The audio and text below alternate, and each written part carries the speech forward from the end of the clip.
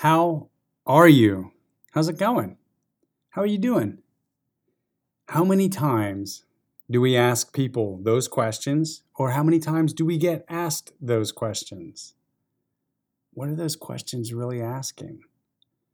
For all intents and practical purposes, they become more or less just a trite form of greeting. But if we were going to literally ask ourselves, what are those questions really driving at?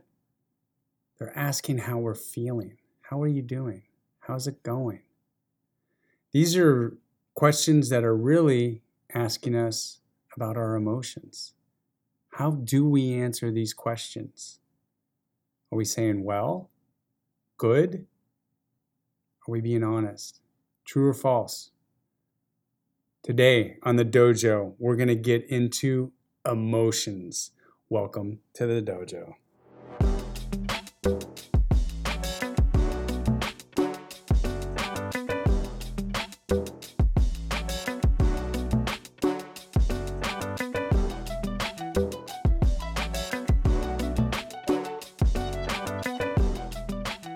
So today on the Dojo, we are continuing to pull on the thread of the episode that we started with on suffering, my observations about it. The next episode went into the inner citadel.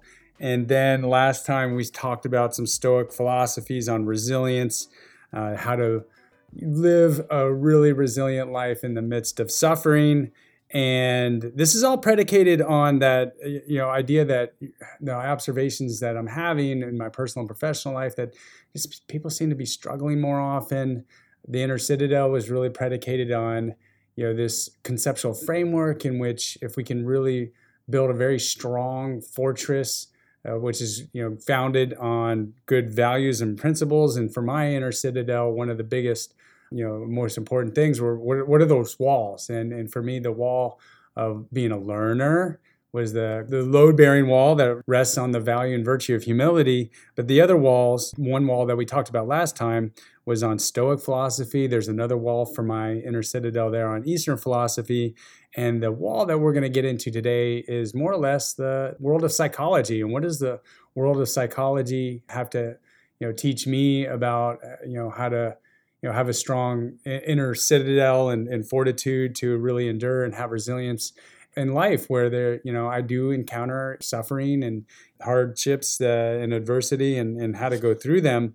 For me, the field of psychology, it's pretty vast. If you look at the history of it, from evolutionary psychology through like psychology that was really founded on the neuroses of the human condition, like Freud and Carl Jung and many of those others, to more modern psychology and positive psychology. And for me, and my understanding of it, and what it's really getting at is our emotions and our feelings and how it's important for us to really understand them, to be able to move through them in a way that's very healthy. And of course, like any field, there's mixed results with psychology and its treatments. I've talked often about cognitive behavioral therapy, which is kind of couched in the field of psychology, but also has its roots in philosophy. And, from what I'm sharing today, again, I'm not a psychologist. I'm not a psychiatric, person that has any credentials or expertise in that. Again, this is my lay understanding of psychology and how it's really helped to help me through my life and processing some of my emotions and going through the adversities that I have in my life. So why emotions? Why am I talking about emotions? For me, I gotta say that I think this is perhaps one of the most powerful dimensions of the human condition. I talk a lot about how interested I am in the physical elements of life. I'm really into physical activity and nutrition and sleep. Being a learner, like I mentioned earlier, that's one of my big walls in the inner citadel, and always seeking to learn more. So the mental part, very important. But man, I gotta say, the emotions for me is like the driver of really what the life is all about. I think about the decisions that I've made throughout my life and how my feelings have really been the fundamental part of what I decide to do or not to do. And I think about that in humanity. Emotions, drive us to get married, to get divorced, for You look at, it's been, our emotions have been the causes of war or the causes for peace. It's determines where we live, what we study, where we work. Like I was mentioning, emotions are, when you go back to the episode on nutrition, it's one of the biggest factors in what we eat or don't eat, or if we overeat. Emotions can drive our physical activity, can drive our sleep patterns. It is, for me, this fundamentally really the essence of what it means to be human in many ways. Not to say that other animals haven't demonstrated emotions. Any of us that have a pet dog, can tell us, that they certainly have emotions as well. But the human condition is just, one of the, I think the hallmarks of it is emotions. And when we look at evolutionary psychology, it's said that emotions happen before language development happened within humans. And there was a need for humans to communicate through emotions because language hadn't been developed yet. And for us to be able to understand the emotions of another human being without language is wired into us. And sometimes, even in our modern life, when we do have language, can't you just pick up when somebody is anxious or stressed or relaxed or angry or happy or fearful? You can't, without even being able to hear the verbal language, we can often pick up on this. And that was needed back then to survive, to be able to communicate, when there was danger, or when it was time, to connect and to be relaxed and to let our guard down. The evolutionary psychologists, look at emotions. They've come up, and I've mentioned this on the podcast before, with this idea of the motivational triad, that our nervous system is wired to seek pleasure, to avoid pain, and to spend the least amount of energy achieving those two things: seeking pleasure, avoiding pain, and expending the least amount of energy in doing that. Those are the three-legged stools of the motivational triad, and that's all emotions, right? Like wanting to feel pleasure, wanting to avoid anything that's painful, and to be able to do that with the least amount of energy involved is all baked into our evolutionary wiring of emotions. And then I think about, well, okay, what does that mean in terms of our modern day emotions and stress? And certainly this is a podcast about disability. So, what are the emotional connections with disabilities? People with disabilities have additional challenges in life often. So that can obviously play a part of it. And we've mentioned on the podcast before, the clinical depression rate among people who have disabilities is around 35% compared to 15% of people without disabilities. Our modern challenges are, say the economy right now, and inflation, work-life family balance challenges that many people have, the amount of cultural and societal changes that are happening, the technological advancements and disruptions that are happening. Of course, we just are going through a pandemic with all kinds of uncertainty that's been wrapped around that, the environmental changes that are happening and seemingly be happening at an exponential rate. Huge, like all these different forces that are enacting themselves upon us, and what impact is it having on our emotions? And we think about just the modern communications that are out there with social media, the virality of emotions. So if we can pick up on emotions from other people, and now we got this amplification of the technologies of social media to be able to send emotions virally through the media. It's just, man. So we got this evolutionary wired kind of feature about us, and now we compound that with technology and social media. It's just it's interesting to see how these primal forces are really being leveraged through our modern technologies. And this is our emotions are no stranger to consumerism. Think about how many products, goods, and services are really tapping into our emotions. There's a lot of advertising that's out there that will convince us that we're lacking something in our lives, and maybe we are then triggered emotionally. And then from that triggering, we're then offered a product or service that's going to make us feel more fulfilled, to help fill in that emotional void or that gap. The private sector that's trying to capitalize on these kind of things are very attuned into how to leverage our emotions in order to sell things. And then think about politics. I think about the biggest kind of things that we've seen on stage. Think about the last couple of presidential elections that we've had in our country. The couple of them ago was the emotions of hope for a better world, and then the emotions of trying to bring the things back to the good old days. How often is anger used in our politics, right? To get angry about the conditions of the world, and how those kind of emotions are often leveraged. So, like in our politics, it's not just necessarily about facts anymore and really with the reality of a situation, but it's more about tapping into the emotions and the psyche of people in order to get things done. So, we think about our modern world and through the lens of emotions and how they're leveraged in these kind of terms. It's interesting in the field of psychology.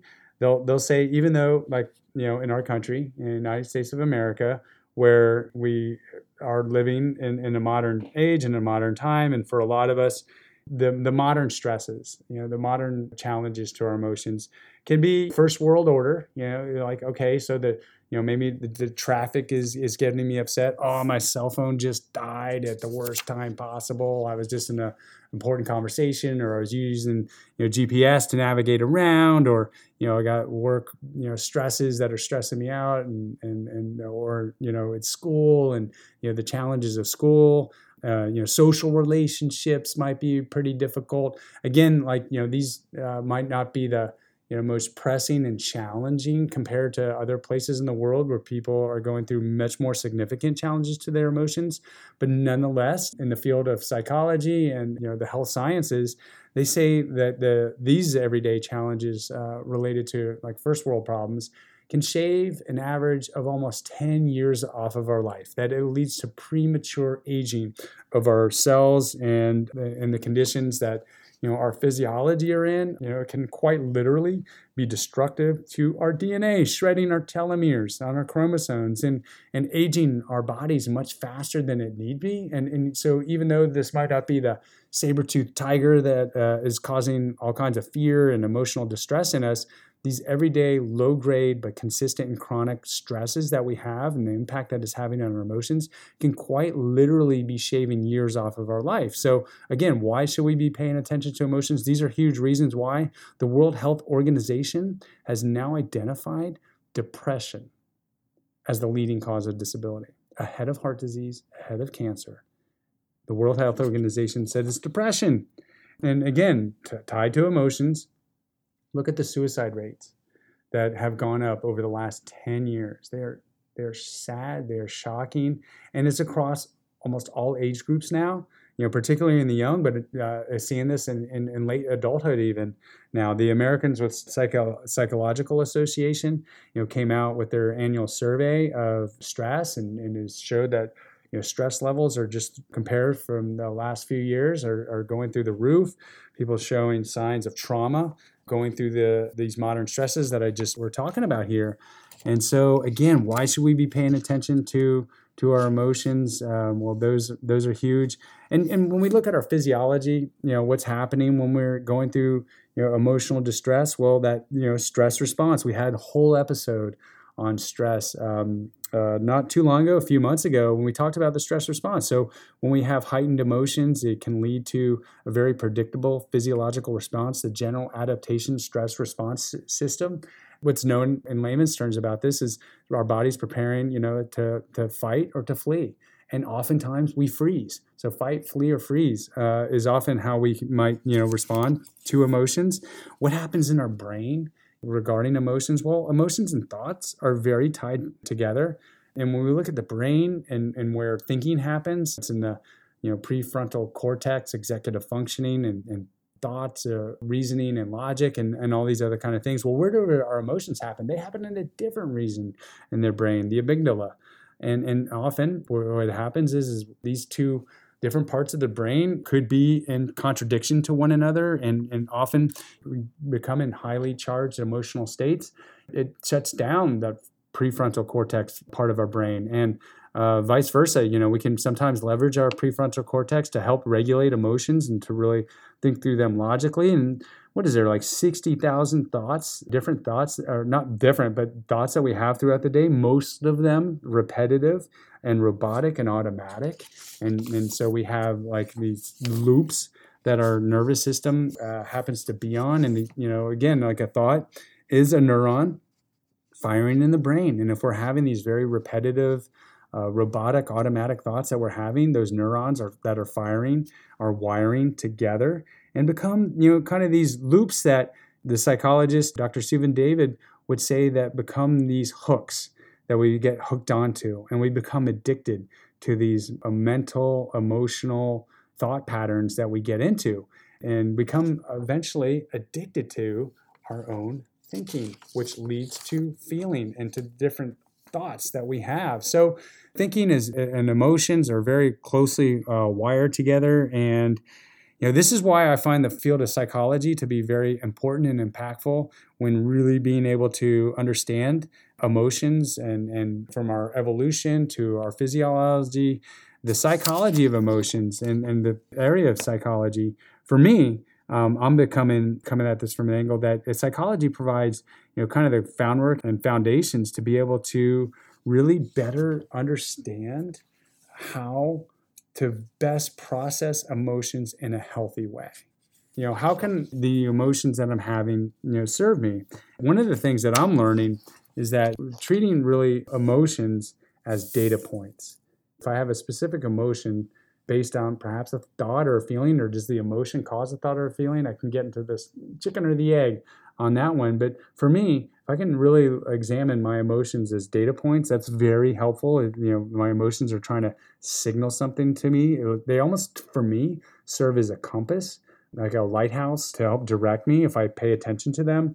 It can give me information about, do I need to change the way that I'm thinking and perceiving? So is my thought patterns that are leading to this emotions, what is it about my thinking that perhaps needs to change, or the way that I see the world or see others or see myself? Are these emotions telling me that I need to change that blueprint of how I see things in order to best understand what these emotions are signaling to me, this data that's coming in? These emotions, are they telling me that I need to change my behavior and the way that I'm proceeding? Oftentimes it's said that emotions follow behavior. So if I want to feel better, I need to do something. For instance, maybe I need to go take a walk. Maybe I need to go do the work that I'm feeling stress or anxiety about doing. And so that, behavior, emotions can often follow behavior. So our emotions are data. It can be a helpful compass to point me in the right directions of either changing the way that I perceive things or the way that I'm proceeding, the way that I'm behaving. Most identify, for me, it's really important to just specifically identify the emotion that I'm having. And this is a new one for me. Not being so general about maybe saying that I'm stressed or that I'm upset. Like that's almost too general of describing my emotions. I'm learning from psychology that it's super important to actually be very specific and nuanced in identifying the emotion that I'm feeling. Don't just say I'm upset. Don't just say I'm stressed. Don't just say, oh, I'm suffering, right? The whole episode's on suffering. This whole series that I've been talking about is pulling on that thread. But even that can be much more too generic than how it could be very important in identifying the emotions that I'm feeling. So when I talk about emotions in this context, I'm talking about what would be considered a negative emotions, which can be very important. Again, an indicator that I need to change the way I'm thinking or the way that I'm changing and perceiving. But I'm going to list off some what could be considered negative emotions. And why would it be important to get this granular in naming it, going beyond, oh, I'm stressed, going beyond, oh, I'm just upset, and into naming them? Well, as I name these, think about the different energy levels that they have to them. For me, there's different levels of energy that are associated with some of these. And I'll circle back on what I mean by this as I name these. But some very specific ways of naming being upset or being stressed would be fear, uncertainty, anger, contempt, resentment, hatred, loneliness, insecurity, sadness, disappointment, regret, guilt, shame, boredom. These are just a few very specifically named emotions. And for me, there is an energy that is associated with anger and sadness that for me is a different level of energy. For me, like anger, I could feel a lot of welling up of emotions, like have a lot of emotions. Sadness is depressive. I feel like I can't do much when I'm, sad and depressed. When I feel guilty or shameful versus feeling bored. These things can have different levels of energy. And I think it's been said, and I don't know if it's true, but the word origin of emotions is the E part means energy and the M part means motion. Like, so it's like maybe perhaps even baked into it. And so what do we do with these like negative types of different emotions? Well, naming them is very important from what I understand in the field of psychology. And often for me, coming up with the right vocabulary to identify the emotion is a very important starting place in being able to process the emotions in a healthy way. And I'm going to start now talking about very basic ways of processing emotions, which is going to be leading into the next episode where we're going to get very granular about it and exactly what the field of psychology and modern psychology today is telling us about how the best and healthiest way to process these quote unquote negative emotions are. And one of the first ones is to not always consider the negative emotions are negative. Again, they could be very informative in telling us that we need to change the way we're thinking, change the way we're proceeding, that it's a natural part of the human condition to have these negative emotions. Yeah, we don't want to have them. We would rather not have them. But because of that, don't just think positive, for example. Like, oh, I have a negative thought. Well, just think happy and positive thoughts. In the field of psychology, especially modern psychology, it's thought that this is one of the worst recipes for treating negative emotions. Is no, don't do that. It's a form of denial. It actually stuffing down emotions that will eventually come out later in less healthy and less productive ways. So name it, identify it, but don't run from it. The idea is that we're not going to be ever free necessarily from having those negative emotions, but we could be free while having those negative emotions from having them to be able to take us down. And we'll talk in the next episode about exactly how to do that.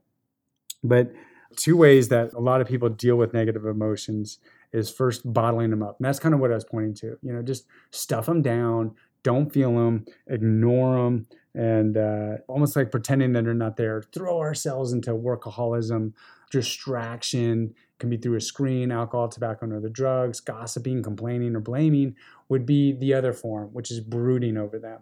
You're venting about them, wallowing in them. So you got one end, which could be bottling up emotions, the other end, which could be brooding over the emotions. And somewhere in between, and we'll get into this in the next episode, is the way to process them in a very much more a healthy way. For me, when I do have these negative emotions, I am wanting to run from them. I don't want to feel them. I would rather feel happy, of course. If you have a choice, it's choosing happiness. But at the same time, if not at peace with my non-peace, there's no space for growth there. Oftentimes I'll catch myself, saying, "Oh, I shouldn't feel sad, or I shouldn't feel bored, or I shouldn't feel disappointed, or I shouldn't feel guilt, or I shouldn't feel shame, or I shouldn't feel regret." What am I doing? I'm shitting all over myself.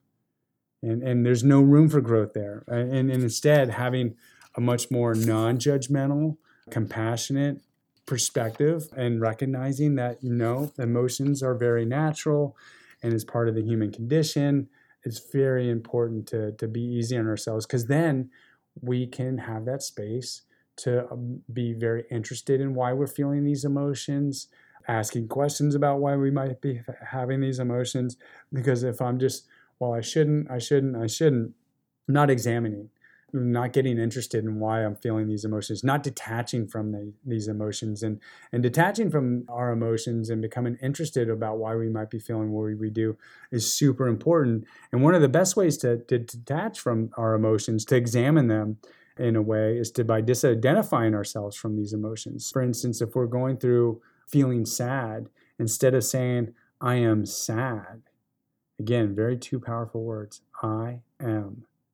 Whatever comes next, we're commanding ourselves in that very same way. Instead of saying, "I am sad," saying, I am noticing that I am feeling sad.